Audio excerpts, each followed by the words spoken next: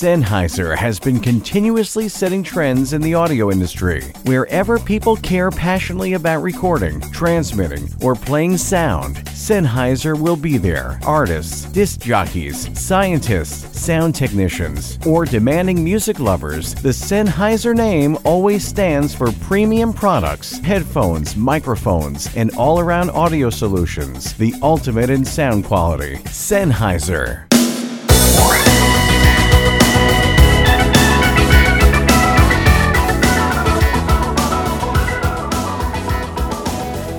It's the Messiah Community Radio Talk Show. This is Michael James Lauren, your host. You're in for a treat. The book, You Found Me, How New Research on Unchurched, Nuns, Millennials, and Irreligious Are Surprisingly Open to the Christian Faith. Our special guest is Dr. Rick Richardson, and welcome to the program. Thanks, Michael. It's great to be with you. Our sponsors with over 90 years experience in developing audio electronics. Beyerdynamic stands for innovative audio products with the highest sound quality and pioneering technology. Two business divisions, consumer and installation, provide tailored solutions for professional and private users. All products are developed in Germany and primarily manufactured by hand, from headphones to microphones and conference and interpretation systems. For more information, please visit north-america.beyerdynamic.com. And by Vocal Booth To Go carries a complete line of products and accessories specifically designed for voiceover actors, audio professionals, podcasters, producers, and studio owners to help them get professional results for their clients. It's your go-to place for sound treatment, soundproofing, portable and mobile vocal booths. Visit vocalbooth2go.com for more information. And Auralex Acoustics has one mission: to make you sound your best. Thousands of satisfied Auralex customers have experienced improved acoustics, along with free expert advice. Total sound control products from Auralex enjoy widespread use among prominent artists, producers, engineers, and corporations worldwide. Remember, it's not your gear, it's the room. Visit Auralex.com for more information. And great audio starts with great gear, and Zoom's 30-year reputation promises quality and affordability. Visit zoom-na.com today for recorders, audio interfaces, effects pedals, and more. We're Zoom, and we're for creators. So we're talking about nuns, not nuns, like N-U-N, right? That's right. I've had people who heard the name and wrote about, what are you talking about nuns for? And nuns are people that on religious surveys, when asked for their religious preference, say nothing in particular, or no religious preference, or atheist or agnostic, but they're not affiliated with any religious. Right. And we don't mean anything by it because a lot of nuns listen to the program, right? Just kidding. Really? I love nuns. The more nuns, the better. So let's talk about your book because, the state of the church, I mean, this is just one little picture. We could, drive by a church and the doors are closed and it's locked. And sometimes the state of the church, it depends how you look at it. It could be optimistic. Others aren't really sure what's going on today. But it's two things that I think are pretty interesting to note. One is kind of the state of the church in terms of its health or vitality or growth. 60% of the churches are about that. I'm rounding off because people don't like the decimal points and all that kind of stuff when they listen. But 60% of the church of Protestant churches are plateaued or declining. 30% are growing, but primarily through transfer. So in other words, growing at the expense of the churches that are shrinking, which kind of makes it a competitive environment for a lot of people. And what's more, because a lot of churches are not growing by reaching new people, pastors in general are discouraged and often feel like they're failing in their mission. So that's 90% of the churches, and only 10% of the churches in America, Protestant churches in America, are growing primarily through reaching new people. And so that's a very significant reality or picture of the church today. But here's the interesting thing, Michael, about that is that the churches that are growing have missional imagination. They really are compelled by the mission and the heart and the love of Jesus. And then they also have a sense that people out there actually want to hear about Christian faith and are interested in congregations and are on a spiritual search. And what I found in our research with 90% of the churches in the country is their narrative is primarily negative about the receptivity of people in our culture, and therefore their witness is often not very vibrant. Wow, that is some sober news, because it is interesting. Sometimes, a church that was thriving in a community, a microcosm of what was happening, and no longer in touch with the community, and then the doors do close. So that kind of rings true to what you're saying as far as one of the really interesting things, Michael, about that is that churches that aren't connecting to their community and serving their communities aren't reaching new people. And when they get that fortress mentality or defend themselves, like too often Christians today are defending their way of life rather than spreading their way of life. Yes. And so churches that are connecting to their communities are the churches that are reaching people. But here's the other interesting thing. If you're not committed to reaching new people with the gospel, with the good news about Jesus and his love for people, but you're just serving people because you want to be kind-hearted, those churches actually aren't reaching anybody. They might do some good things in the community, but they don't have a heart to help people connect to Jesus and to renewed in faith and so forth. So it takes those two things, really serving your community and also wanting people to really know the love of God, know the love of Jesus. That makes sense. And free coffee always helps in the mega church. Gosh, you are right. Churches that practice hospitality, eating, and giving away food are doing better than churches that aren't. That's true. Well, a lot of research went into this. Once again, the book You Found Me, and again, new research on how unchurched nuns, millennials, and irreligious are surprisingly open to Christian faith. What do pastors do when they get all this info? A lot of work went into it. We've worked with about 180 pastors based on this information, and they helped us get some of the information, but a lot of them then benefited from it. And one of the things that pastors discover, we surveyed 2,000 unchurched people across the country from every region of the country and most urban, suburban, and rural places in the country. And so we got a lot of data from unchurched people and what they're open to. And here's one of the really interesting things about that. Unchurched people want to talk about spiritual things. They want to talk about Christian faith, but they don't want to feel judged.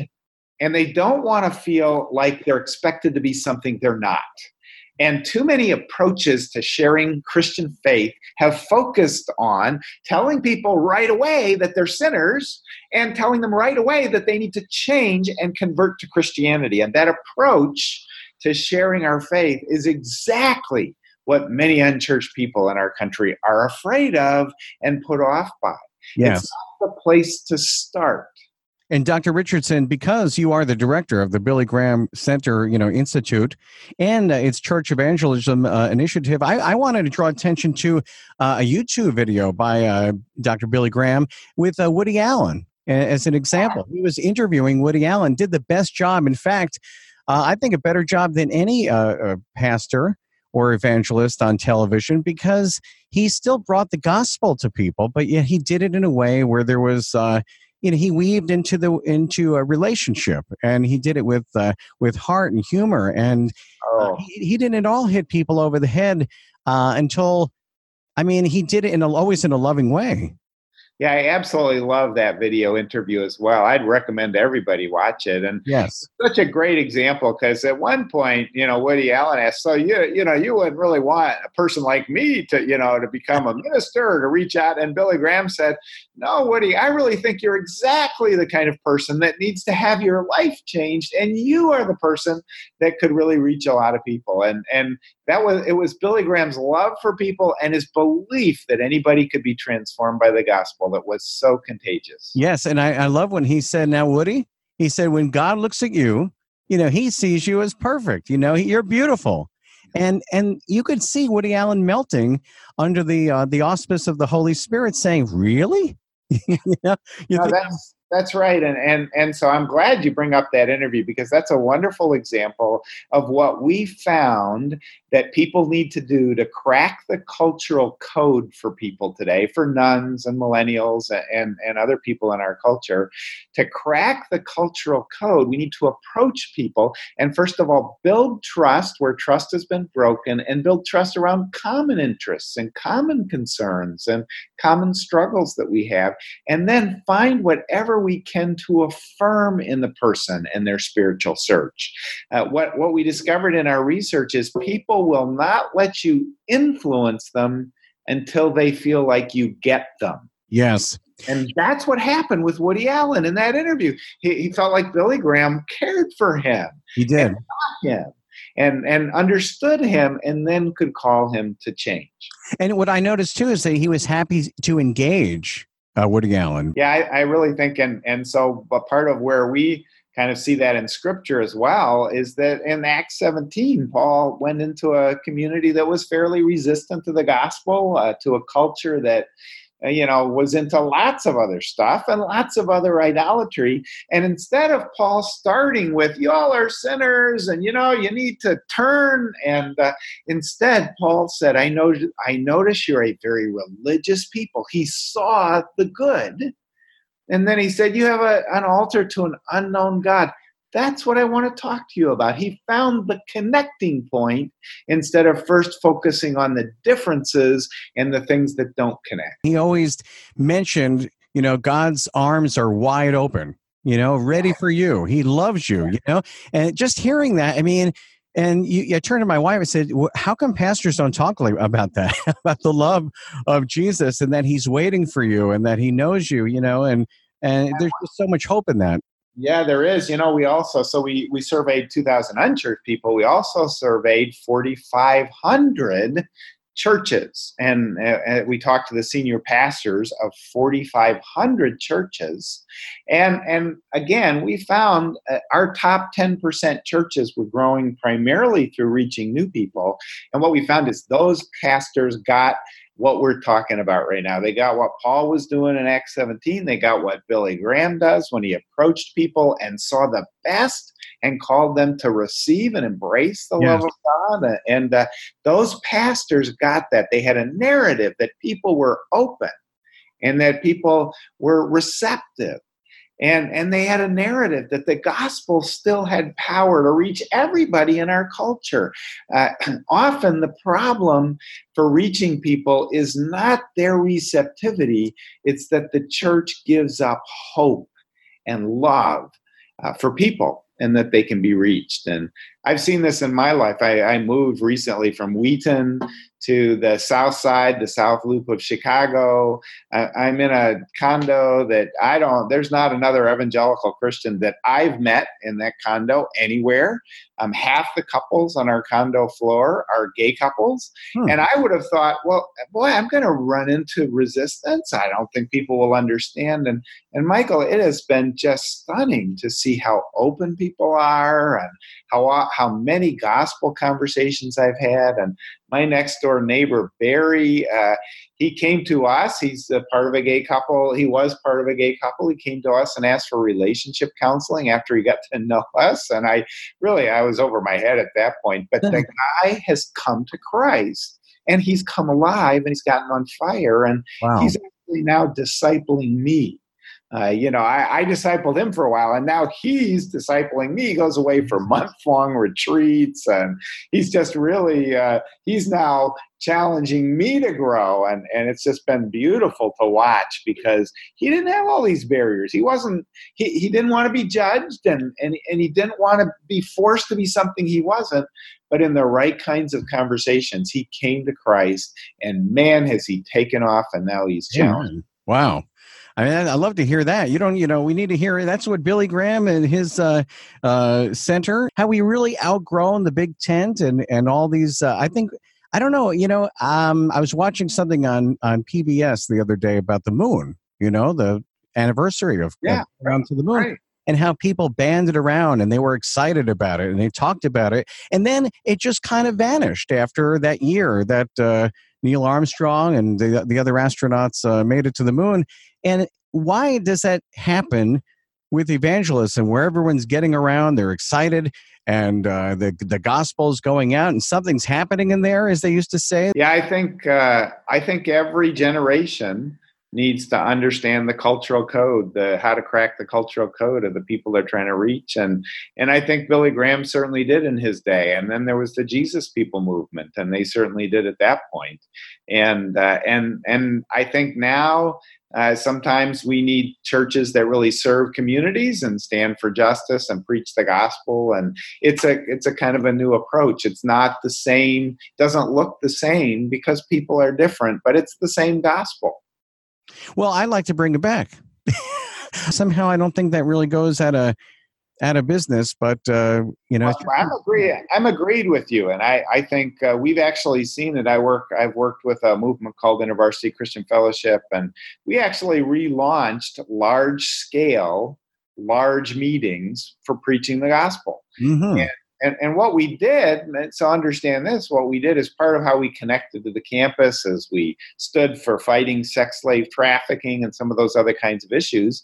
But whenever we went on to campuses, what we said is, although, of course we want to fight those kinds of evils in society, but listen, there's a spiritual problem that runs deeper that we have to address. And only the gospel of Christ can address it.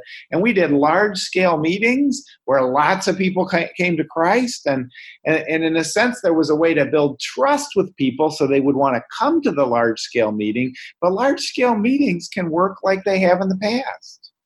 Yeah, I mean, they have all these. I don't even know the names of these concerts. I pretend to when I go on YouTube or Google, Coachella or these events that people put on from the music industry. I mean, they do that. They get around something that like-minded with. So anyway, you mentioned unchurched views toward the Christian faith. Good for 42%. Good for society, they say. 17%, not for people like me. The church will fall down if I enter the church, as they probably think. 8%, right. Not something I have explored, and only 6% said that Christianity is harmful to society. Your thoughts? Yeah, I'm so glad you noticed that, because those are real stats asking a representative sample of people across the country. And only 6% said that they think Christian faith and the church are harmful for society. Now, that 6% can have a big megaphone. They might be writers and journalists, and they might be on the media, and they might speak with a loud voice, but it's a small minority of people. And we need to understand that we've overblown the hostility toward faith. Now, one of the challenges we face right now is that the country's polarizing around politics. And that's one of the problems we as evangelicals face right now, is we're associated too much with partisan politics. And I'm not going to wade into all that. But what I will say is that I think if Jesus walked the earth today, he would be able to discern that there are some issues that Republicans would die for that Jesus would die for. The faith, the unborn and being pro-life. Certainly Jesus is for that. But there are also issues that Democrats tend to champion that Jesus would die for, like good news for the poor and liberation for the prisoner and some of those kinds of justice issues. And then there are issues that Jesus would die for that nobody wants to have anything to do with. Issues like praying for your enemies and loving those who hurt you. And so you look at that and you say, Jesus did, he said political things, but he never played partisan politics. Yeah. Because he cared too much about the gospel transforming lives. But yeah, it's true. You watch Fox News, the Christian channel. Just kidding. But but you see, it's not just we're brainwashed into thinking it's just that Christians are all Republican and that's it, and that there's no goodly values. And for the Democrats, you mentioned that as well. That's incorrect. But so you talk about missed opportunities in your book. You say, but for many Christians, false statistics, failed efforts, and a perceived lack of opportunity have led congregations into passivity and making friends and offering invitations. Yeah. So could you talk about that? Yeah, I call it. I said, we have a kind of a Chicken Little approach. The sky is falling. The sky is falling. All the millennials are leaving church. All the culture is becoming a culture of nuns. The nuns are on the rise, and now the biggest religious group in the country. And we kind of put all the bad news together, and we start to despair. We start to become pessimistic, and we catch what actually social psychologists call Chicken Little syndrome, which is the passivity and the panic that comes when we've actually believed a negative narrative that's been overblown. It's not that there are not negative things going on, but when we overblow the negative narrative and start to act as if it's the whole truth, we stop being witnesses. We stop building friendships. We stop witnessing to Christ, and we stop proclaiming the gospel. And as a result, then we wonder why people aren't coming to Christ at our churches, and we wonder why we aren't reaching people. And there's a good reason. We've caught Chicken Little syndrome. We've taken some of the bad news and made it the whole news. And the truth is that there's a lot of receptive people out there. If Jesus walked our streets, he would say, the harvest is still plentiful. There's still a lot of people out there to reach that are receptive. And if we could capture that missional imagination, and go out and crack the cultural code and connect with people, we would find many people in our culture who will come to Christ. And again, I've just seen this in my life where I live. I've seen a lot of people that other people would say are unreceptive be very receptive, and a number of them have come to Christ. And we're with our special guest right now, Rick Richardson, Dr. Rick Richardson. He's the author of You Found Me, new research on how unchurched nuns, millennials, and irreligious are surprisingly open to Christian faith. We'll be right back. We're going to talk about strategies for belonging right after this.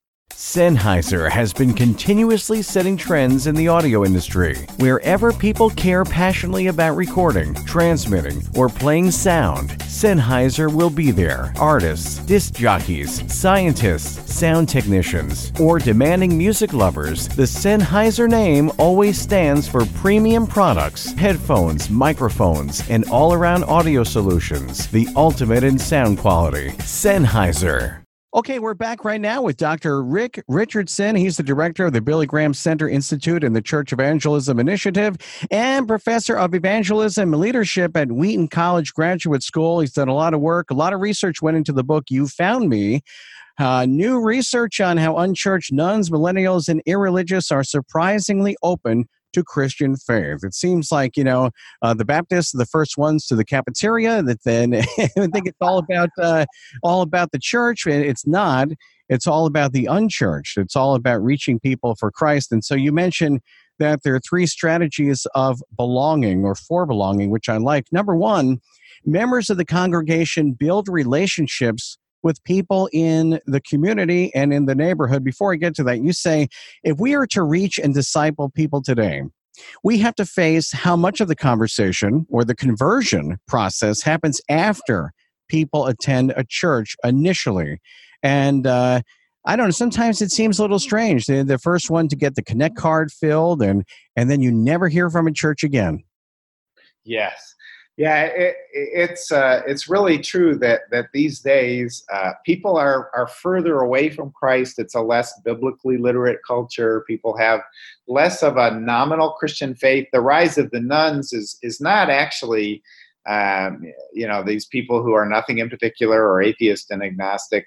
It's actually not an indication of the loss of committed Christians. That stayed fairly stable over the last several decades. What we're losing is the nominal Christian people who it used to be advantageous for them to say, oh, I'm Methodist, or I'm Catholic, or I'm Presbyterian, or I'm whatever.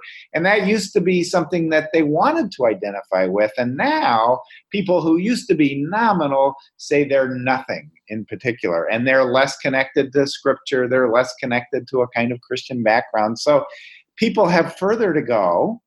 And so what we do is we kind of build relationships with them, we connect with them, we bless them, we begin the conversation. And then for them to really come all the way into a commitment to Christ, they need to get around a Christian community where they can belong before they believe. And that's what we're finding in our research is maybe half the conversion process happens while connected to the community, not just to individuals out there. Yes. And it's a very significant development in our culture in terms of how we reach people today. Yeah, and in the old days, didn't they have like the save seats there where they had the yarn, the crocheted blanket and pillow, and Mabel sits over there, and wait a minute, we forgot about the people out there.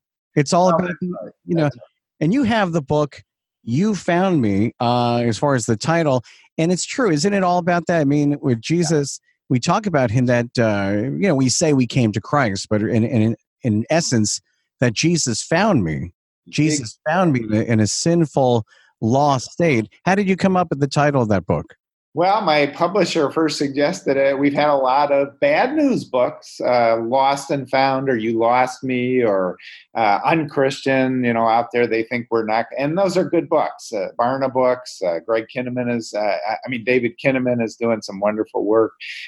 But what we wanted to say is, that's one side of the story. But the other side of the story is there's an awful lot of churches that are finding people who don't know Jesus and discovering receptivity and helping them come to Christ.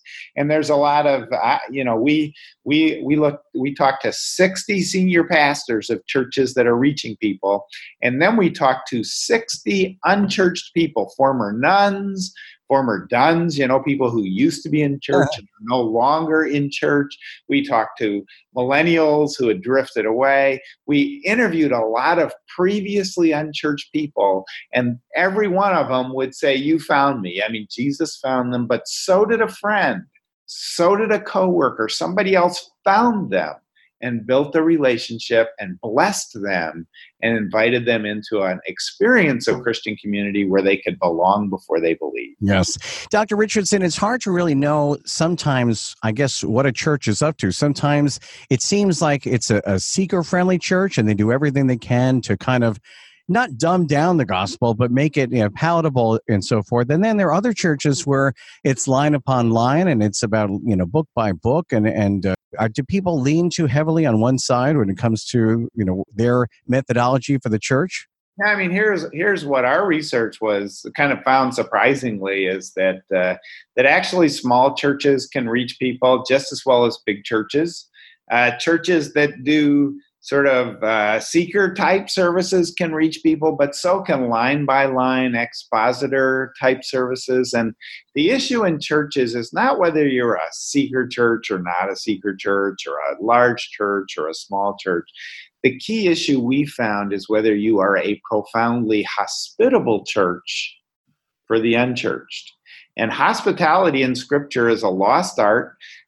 In Scripture, hospitality was not about welcoming your friends over to dinner so they could then welcome you to their house for dinner. It was actually about welcoming the stranger, the other, the poor, the lame, the blind. It was about welcoming people we don't tend to welcome. And unchurched are like that too. They don't share our values necessarily or our beliefs. And what we found is churches reaching people can preach the Scripture line by line, but they know profoundly how to welcome folks and include folks and love folks well. Who are unchurched. And so we actually called that help people understand they are the beloved of God and respond to God. Churches that are reaching people did that. And not by some style, not by some strategy, not by some methodology, but by a profound practice of hospitality and loving people so that they knew they were beloved. How about that? Loving one another in the church. It's revolutionary. I think we should do that more often. And the book You Found Me, of course, endorsed by Luis Palau, who's a very well-known evangelist author. He says, Richardson, which is you, has blessed me personally with his care and concern for the lost, especially the younger generation. I'm glad he produced this book and pray it moves many to take a more active role and sharing their faith. And you mentioned in the book that we need to get the young generation, the millennials, on board about all this. That it's not just, it's funny how churches go through these cycles where they could be all, gray hair, blue hair, whatever, and the little kiddies, they'll go into the little, but you believe that we need to grow up the teenagers, and they have a lot of work to do. Yeah, so you mentioned Luis Palau, and I love him. He's been a mentor, and I know his board has told him, has forbid him from endorsing any more books, and he's at a stage of life where he needs to focus and not do that anymore. But I'd asked him, and he said, "Oh, I don't care what the board says. This is what we need," and he was like. A wonderful example, once again, to me, of he just is committed to people who have come behind him and that he's mentored. He's very committed to a younger generation. One of the things he did in his festivals is early on, he realized he needed to preach the gospel, but he also needed to serve the poor. And so his festivals did both. And when he started those festivals, he started reaching more people. So that's it. I just think we've got to find the cultural code for that next generation. And we studied churches. We discovered some of that. And younger people are coming to Christ. And it's wonderful to unpack how we keep them, how we disciple them, and how we reach them. Yeah, Luis Palau, of course, indebted to Billy Graham because it was like hearing that voice. It changed his life. And he became an evangelist and very close to Dr. Billy Graham. And has this research changed you at all about your view? I mean, many years, and again, serving as the director of the Billy Graham Center Institute and its Church Evangelism Initiative, how has this book changed you at all? It has changed me. I think for me, part of my move to the South Loop of Chicago, to where there's a lot more nuns and a lot more diversity and all of that. I think part of, as I launched into the research of the book, I also wanted to be a missionary for God. I wanted to go move cross culturally. So I'd been in Wheaton, and I certainly had relationships there. But then, as I did the research, Michael, it was so fun because I'd find out what churches were doing to reach people that were diverse or that other people had written off, and then I would try those things. And I loved it because people responded. What those churches were doing, I found worked. And so that's kind of what led us to start doing pastor cohorts. We gather pastors together. We help pastors change the culture of their church, to turn it outward and to learn how to break the cultural code of the nuns and the millennials and all the rest, and then how to really institute a missional engagement so that they can become what we've called conversion communities, communities that are just seeing a lot of changed lives, telling stories. At least 10% of their people are newly committed to Christ, freshly redeemed people in the last year. That if they have 100 people, 10 of them came to Christ this last year and stuck and began to be disciples. Or if they have 1,000 people, 100 of them did. Or if they have 10,000 people, 1,000 of them did. And we've just seen conversion communities are within reach of everybody as we trust Jesus and really reach people and capitalize on receptivity rather than shutting it down. I think you're in the right position. What you're pretty upbeat about all this. I mean, you're getting me excited, other people too, that we forget it is about evangelism. And I want to ask you a question. I'm not trying to be a Debbie Downer or anything. Billy Graham being such a lightning rod for Christianity and the gospel, of course, is it once we lost him, and haven't gained him, how difficult is it to maintain the interest for the Billy Graham Center, and how do you keep that going? Yeah, well, it was kind of interesting. The Billy Graham, his funeral, and Franklin Graham and others, they really planned it. Anne Graham Lotz, they really planned it as Billy's last crusade, Billy's last major evangelistic outreach, and it was. There were many, many people who came to Christ, and in some ways, a younger generation heard about him that hadn't.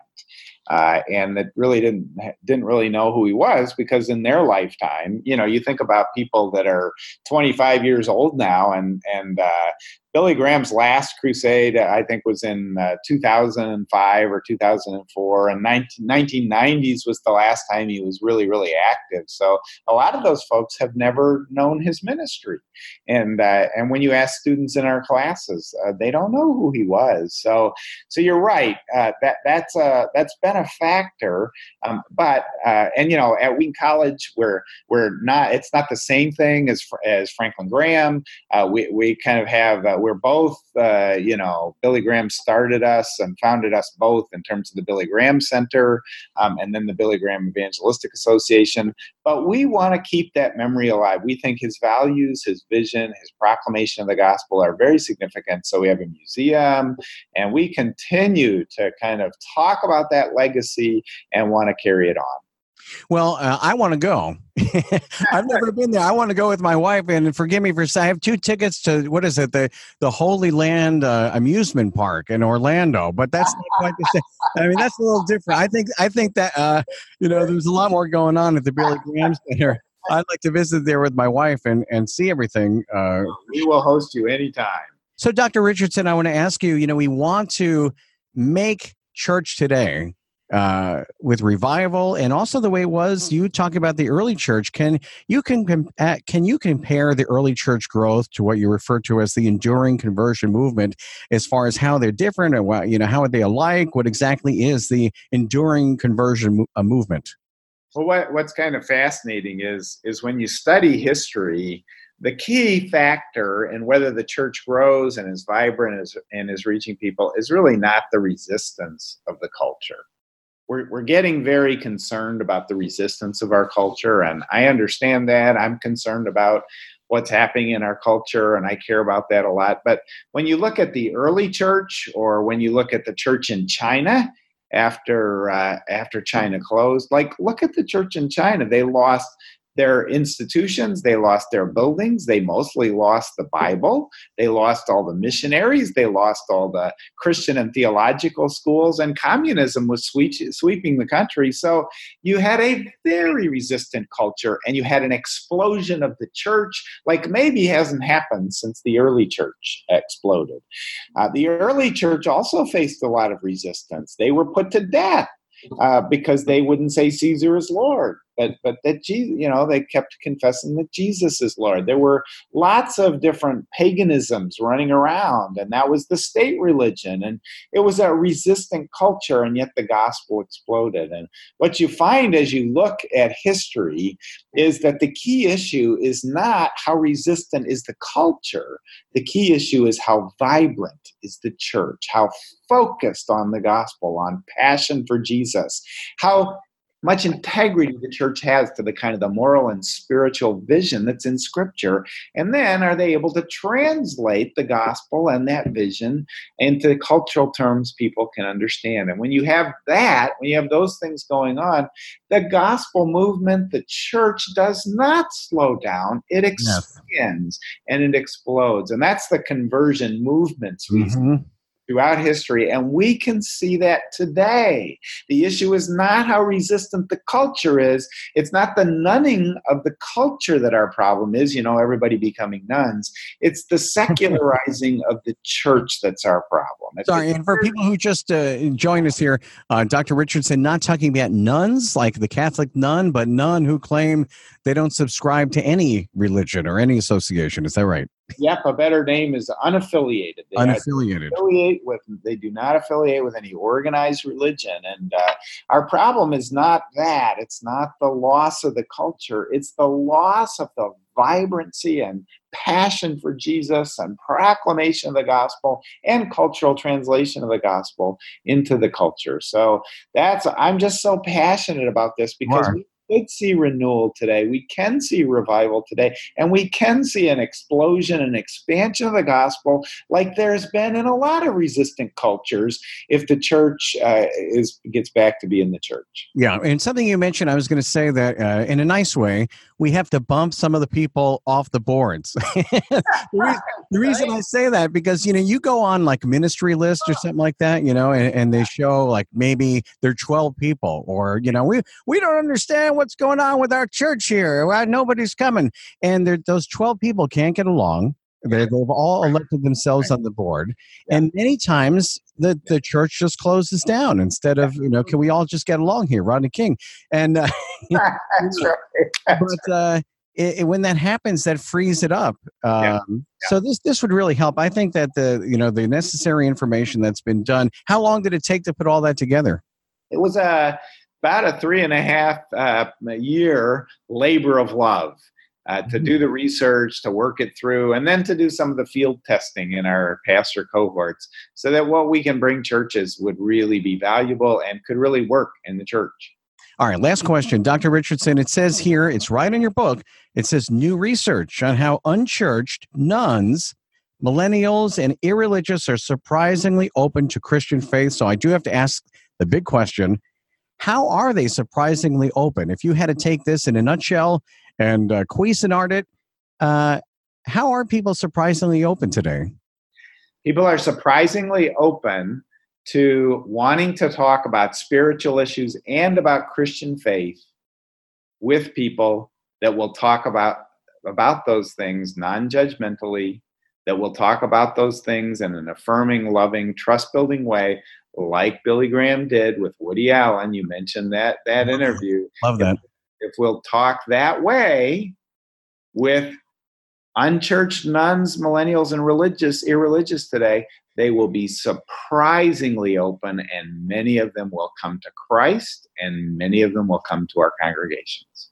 Our special guest has been Dr. Rick Richardson. He's the director of the Billy Graham Center Institute and its Church Evangelism Initiative, professor of evangelism and leadership at Wheaton College Graduate School. Get the book. It's called You Found Me, How Research on How Unchurched Nuns, not nuns, but unaffiliated, millennials and irreligious are surprisingly open to Christian faith. And thank you for being on the program. I loved it, Michael. You're very fun to be with. Our sponsors with over 90 years experience in developing audio electronics. Bayer Dynamics stands for innovative audio products with the highest sound quality and pioneering technology. Two business divisions, consumer and installation, provide tailored solutions for professional and private users. All products are developed in Germany and primarily manufactured by hand, from headphones to microphones and conference and interpretation systems. For more information, please visit north-america.bayerdynamic.com. And by Vocal Booth To Go carries a complete line of products and accessories specifically designed for voiceover actors, audio professionals, podcasters, producers, and studio owners to help them get professional results for their clients. It's your go-to place for sound treatment, soundproofing, portable and mobile vocal booths. Visit vocalbooth2go.com for more information. And Auralex Acoustics has one mission: to make you sound your best. Thousands of satisfied Auralex customers have experienced improved acoustics, along with free expert advice. Total sound control products from Auralex enjoy widespread use among prominent artists, producers, engineers, and corporations worldwide. Remember, it's not your gear, it's the room. Visit Auralex.com for more information. And great audio starts with great gear, and Zoom's 30-year reputation promises quality and affordability. Visit zoom-na.com today for recorders, audio interfaces, effects pedals, and more. We're Zoom, and we're for creators.